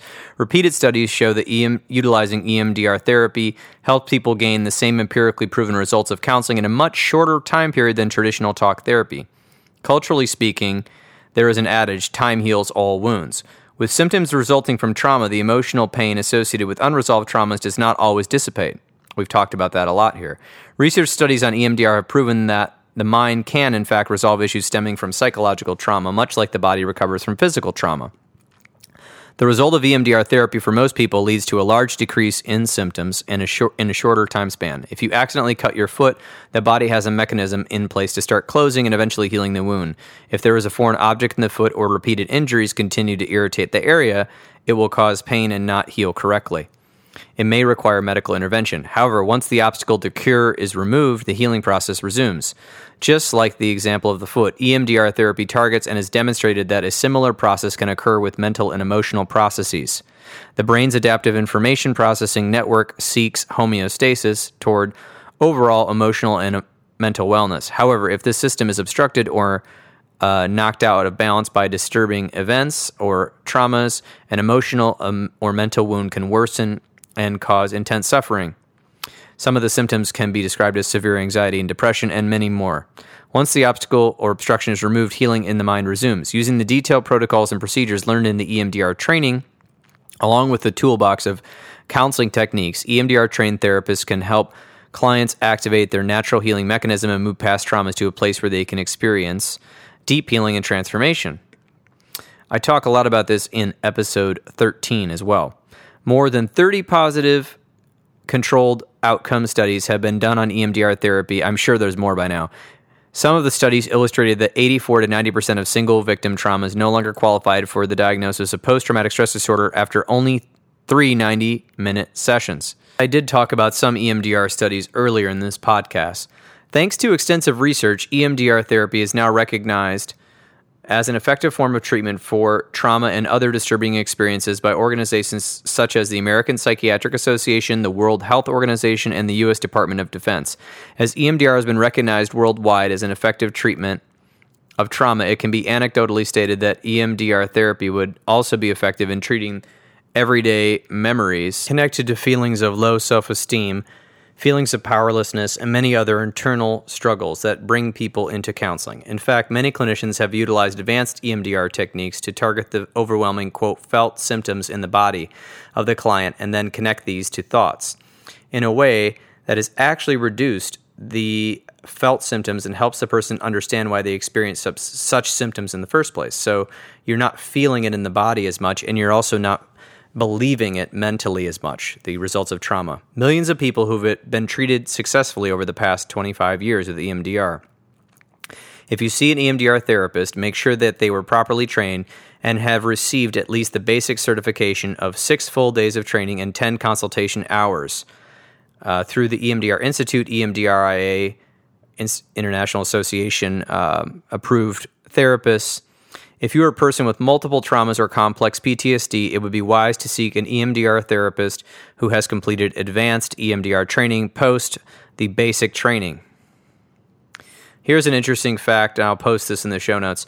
7 of 10 random control trials have indicated that EMDR therapy is more rapid or otherwise superior to cognitive behavioral therapy, and only 1 have reported superior effects of cognitive behavioral therapy on some measures. The latter is likewise the only random control trial of 25 to report a control condition superior to EMDR. So basically, there is one that, and you can read more about why.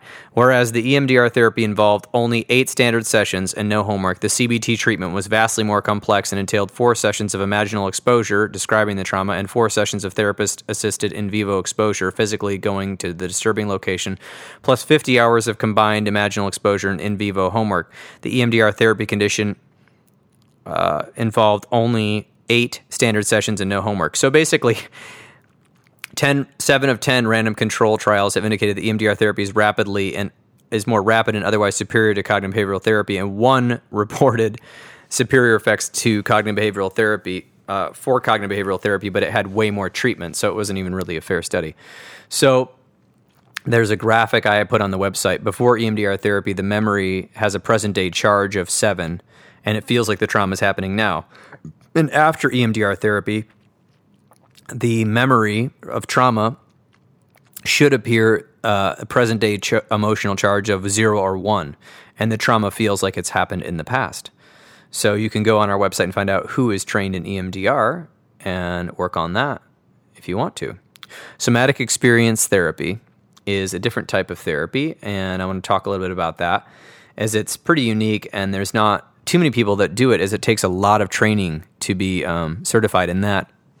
In Peter Levine's classic book on healing, Waking the Tiger, he has a whimsical section entitled, quote, "Blame it on the neocortex." In other words, when it comes to dealing with traumatic events, be they crisis events or ongoing hardships, we humans are, quote, overthinking things to our own detriment. This is why cognitive behavioral approaches to traumatic events are often ineffective. Dr. Levine says, the neocortex is not powerful enough to override the instinctual defense response to threat and danger, the fight, flight, freeze responses, or the flight, flee, or freeze responses.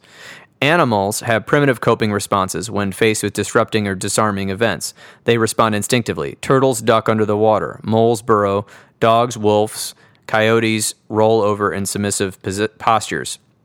All animals have a survival freeze response pattern as well as a flight pattern and a fight pattern. Of course, some animals are first fighters and only secondary those who flee.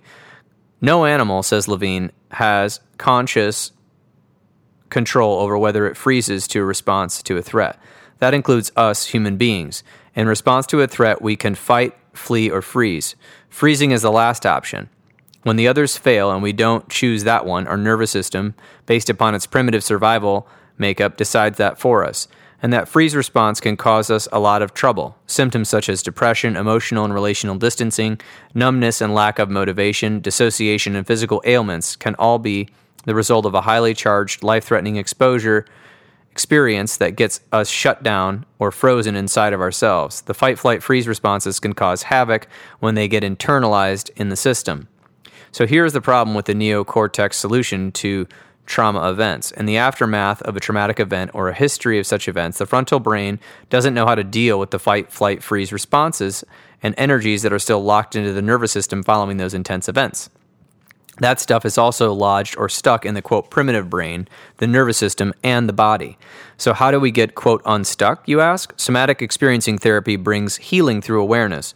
Most of the awareness centers on the, quote, felt sense in the body as opposed to the cognitive awarenesses of the exact events. Clients learn self-regulation and self-calming through co-regulation with the therapist. Outmoded defense patterns are abandoned for new patterns of self-awareness. The natural healing instincts of the body prevail when clients are supported and nurtured in a way that the whole person can fully receive. Lectures are stimulating and interesting, but they don't usually heal trauma. Talk can only do so much. The story is only part of the memory. There is other memory held in the, quote, primitive brain in the body. So how do we get unstuck? We learn to regulate our nervous systems with the help of a therapist. We release old, trapped, and damaging memories. We attend to ourselves, learn to track things which disturb us on the level of a felt sense, and we find the inner resources that have been there all along. We notice that things make us, quote, feel good, and we tap into the calm and the strength that is already within us. We heal through renewed confidence, self-awareness, courage, and hope. The somatic experiencing method is a body-oriented psychotherapy approach to the healing of trauma along with other stress disorders. Dr. Peter Levine invented the therapy method as a result of multidisciplinary study of stress physiology, psychology, ethology, biology, neuroscience, indigenous healing practices, and medical biophysics, together with over 45 years of successful clinical application. The somatic experiencing approach works to release traumatic shock, which is one of the keys to transforming PTSD and the wounds of emotional and early developmental attachment trauma. And we do have a therapist at the Trauma-Informed Counseling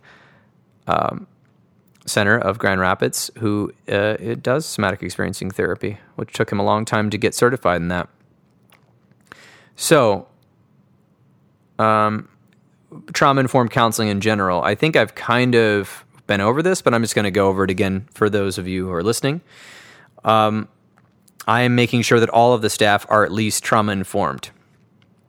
While they all have different counseling styles and they all have trauma-specific interventions, all the clinicians should be up to date in understanding trauma, which is very important for the therapeutic process of anyone, even if you don't identify as having trauma. Our office is a safe space where there'll be no shame or blame put upon you for what you were going through. Many have experienced such reactions from people in their lives and, unfortunately, some non-trauma-informed clinicians in the past.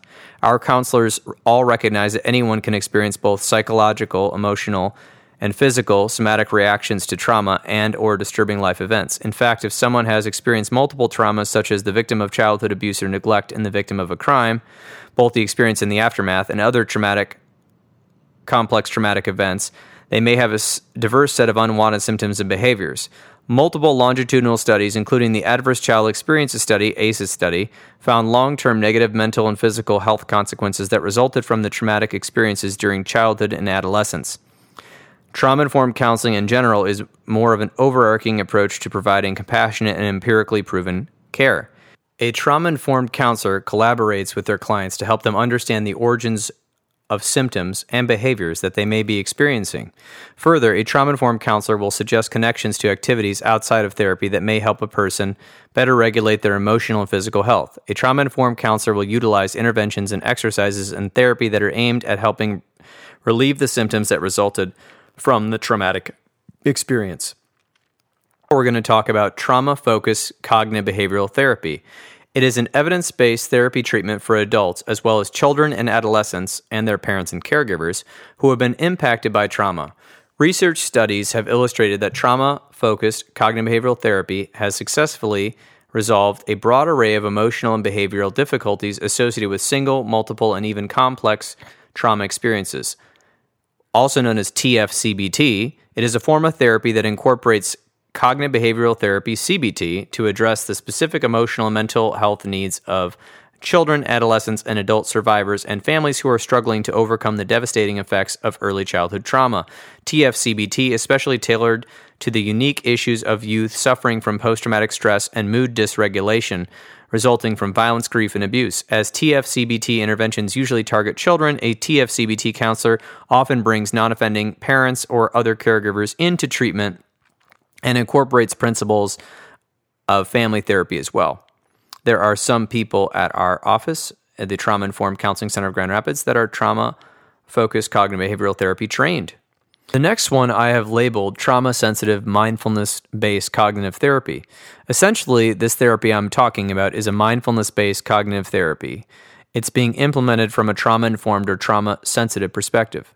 The reason that this is important is that if a mindfulness teacher or a therapist who is utilizing mindfulness-based cognitive therapy was not trauma-informed, they may not be able to help a person with the pitfalls of a trauma memory-induced panic attacks or intrusive thoughts that may arise during mindfulness-based or calming exercises.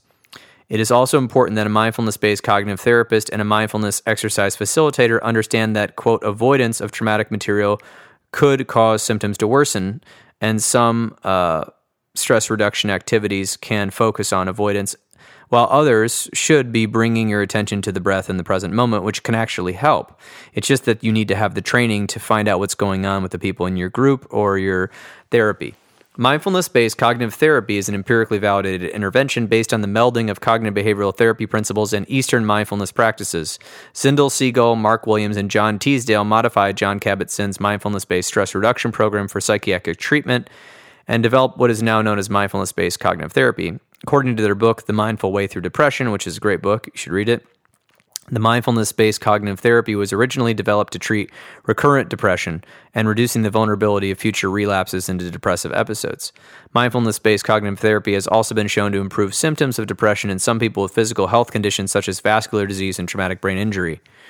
Recent adaptations for survivors of trauma have shown support for significantly reduced trauma-related symptoms. One reason this may be is that mindfulness-based cognitive therapy activities, if utilized correctly and repetitively, can actually strengthen the brain's ability to withstand stressful situations and events, while other mindfulness-based activities can help create new neural pathways that foster resilience in thoughts and behavior. So that goes back to what I was talking about before with the fact that trauma-informed counseling focuses on strengths and not pathologies.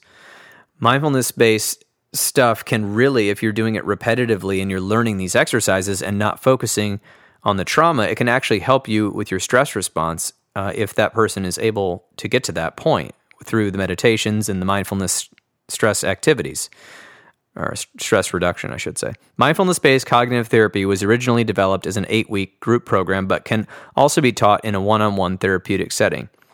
As an 8-week program in a group setting, participants learned cognitive behavioral techniques alongside mindfulness exercises designed to increase non-judgmental, moment-to-moment awareness of thoughts, emotions, and bodily sensations.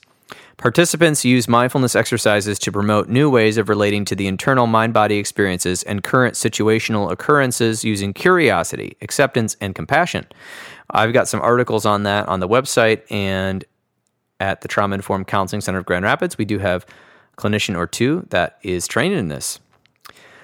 The next trauma-specific therapeutic intervention I'm going to talk about is acceptance and commitment therapy, also known as ACT or ACT. So I'm just going to call it ACT. Is an action-oriented approach to psychotherapy that combines traditional behavioral therapies and cognitive behavioral therapy.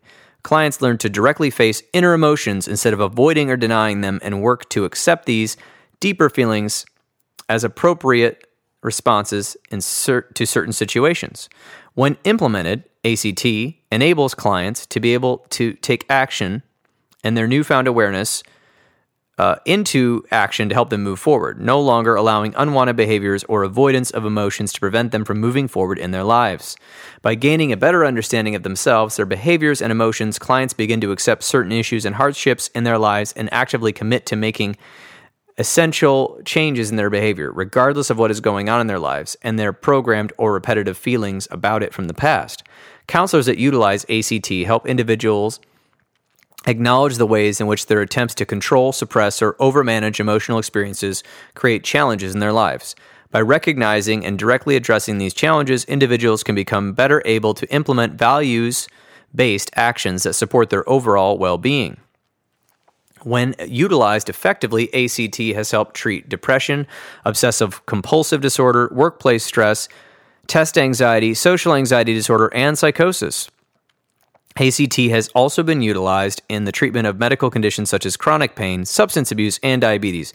There is growing evidence that it can help with the symptoms caused by traumatic or disturbing events, and I've found, especially with acute trauma, that ACT is very valuable. Acceptance and commitment therapy, ACT, is more of a contemporary form of psychotherapy that focuses on mindfulness and acceptance activities. According to ACT's paradigm, most mental health symptoms result from the attempt to avoid past experience or feeling. As a result, a goal of the treatment with ACT is to develop more open, accepting, and mindful attitudes towards distressing memories and emotions, as well as negative conditions, rather than avoiding them. ACT consists mainly of exercises, role-playing, and metaphors as part of the treatment to address 6 core processes: acceptance, diffusion, present moment awareness, self as context, values, and committed action. Acceptance and commitment therapy can be delivered in individual and group settings, and elements can be incorporated into diverse types of counseling and therapies. Luckily, we have people at the Trauma Informed Counseling Center of Grand Rapids who utilize this therapy and have been trained and certified in it. Lastly, the neurosequential model. We do not have anyone who does this therapy yet because it's so involved, but I love this therapy, and you can hear in a previous podcast, I believe it's podcast 23, my second interview with Randy Webb, we talk all about Dr. Bruce Perry's neurosequential model, but here is just a little preview. Of course, the neurosequential model originates from the work of Dr. Bruce Perry, MD, PhD, and the Child Trauma Academy. The approach is pivotal to understanding trauma and the developing brain. The neurosequential model utilizes developmental psychology and the science of the brain development to create an informed, biologically accurate approach to working and engaging with at-risk children. The neurosequential model itself is not a specific therapeutic technique or intervention. I mean, it is and it's not. I mean, however, it is a model that can be utilized by lay people, educators, and clinicians alike. So when I said that, I mean, obviously, if you're trained in it, you can start utilizing it as a clinician, but you've got to be trained in it, and then you can bring it into your trauma-specific interventions or trauma-informed counseling.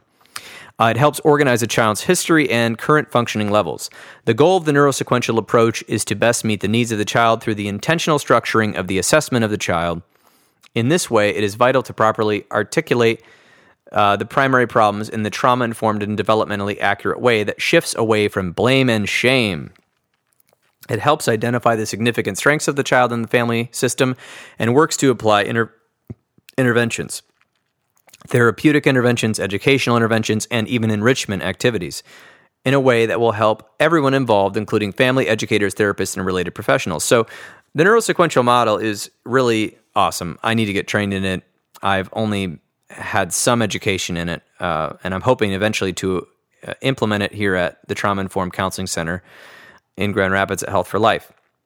So a couple other notes about it. The neurosequential model integrates the core principles of neurodevelopment and traumatology to inform diverse types of work with children, families, and the communities in which they live. The neurosequential approach consists of three main components: training, capacity building, assessment, and then specific recommendations for the selection of sequencing of therapeutic, educational, and enrichment activities that match the needs and strengths of the individual. In a way, it is a strengths-based approach, which is science-based, that enlists the family and community to surround an individual and help their inner and outer resources for a successful outcome.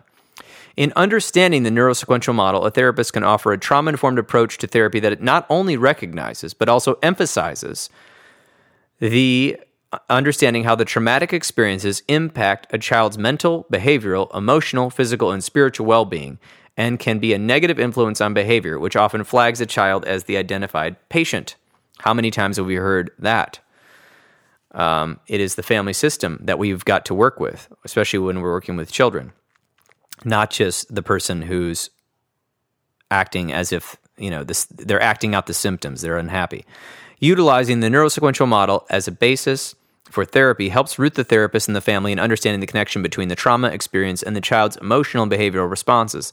The purpose of the trauma-informed counseling for children is to offer skills and strategies to assist both the parents and caregivers and the child in better understanding, coping with, processing emotions and memories tied to traumatic experiences. The goal is to empower the child and the family to create healthier behavioral patterns and more adaptive responses to the overall meaning of the experiences that have happened. So while we've all learned a little bit about it, this is more involved, and I believe you really kind of need a team approach to implement this, because you've got to get the family and the school and different people involved. It cannot just be just working with the kid. It's got to be a larger model. So there you have it. That is what I've got to say right now about the Trauma Informed Counseling Center at Grand Rapids that we are creating at Health for Life Grand Rapids. You can learn more at healthforlife.gr.com/trauma-informed-counseling, and there will be a link on the homepage soon that will direct you there. And remember, listening to this podcast is not a substitute for treatment. If you are in a crisis, please call 911 now or the National Suicide Prevention Lifeline at 1-800-273-8255. While this was a lot of literature I was summarizing in my writing and is based upon the research, it also had some of my personal opinions in it based on my experience, and therefore it should not be viewed as a definitive opinion on the subject. If you are researching the best treatment for yourself, please talk to a professional, and please talk to multiple professionals and see, qualified ones, and see what is going to work for you. If you're in need of counseling, please make an appointment with a local counselor in your area. In my opinion, I'm hoping they're trauma-informed, and a lot of them are these days, so that's good. You can also make an appointment with somebody at the Trauma Informed Counseling Center of Grand Rapids if you're in the Grand Rapids area. You can do this by going to healthforlifegr.com. You can Google Health for Life Grand Rapids, or paulkrauscounseling.com will also redirect you there. And you can also give our office a call at 616-200-4433. That's 616-200-4433. That's another way of getting to a counselor. And so I will have a lot of these links from what I was talking about in the show notes. I really appreciate everyone listening and supporting this podcast. And I guess I will do a little plug here. We utilize Simple Practice electronic medical records. And if you are a therapist who is looking for good medical records, I do recommend using Simple Practice. It keeps me organized. It's secure. It's HIPAA protected, it's really cool, and it even does billing now, which is pretty awesome, and I think is a great asset if you are looking to expand your practice. And you can click the link in the podcast notes, and if you do that, you get a 30-day trial, and that's a way to support this podcast. And so thanks everyone for listening. The best way you can support this podcast really is just sending a text or an email to your friend with your favorite episode. And hopefully people are enjoying it. And so far I've received some good feedback and I love doing it. So thanks so much for listening to The Intentional Clinician. I'm your host, Paul Kraus, licensed professional counselor. It's been my pleasure to record this podcast for you about trauma-informed counseling and the Trauma Informed Counseling Center of Grand Rapids, which is debuting this year in 2019.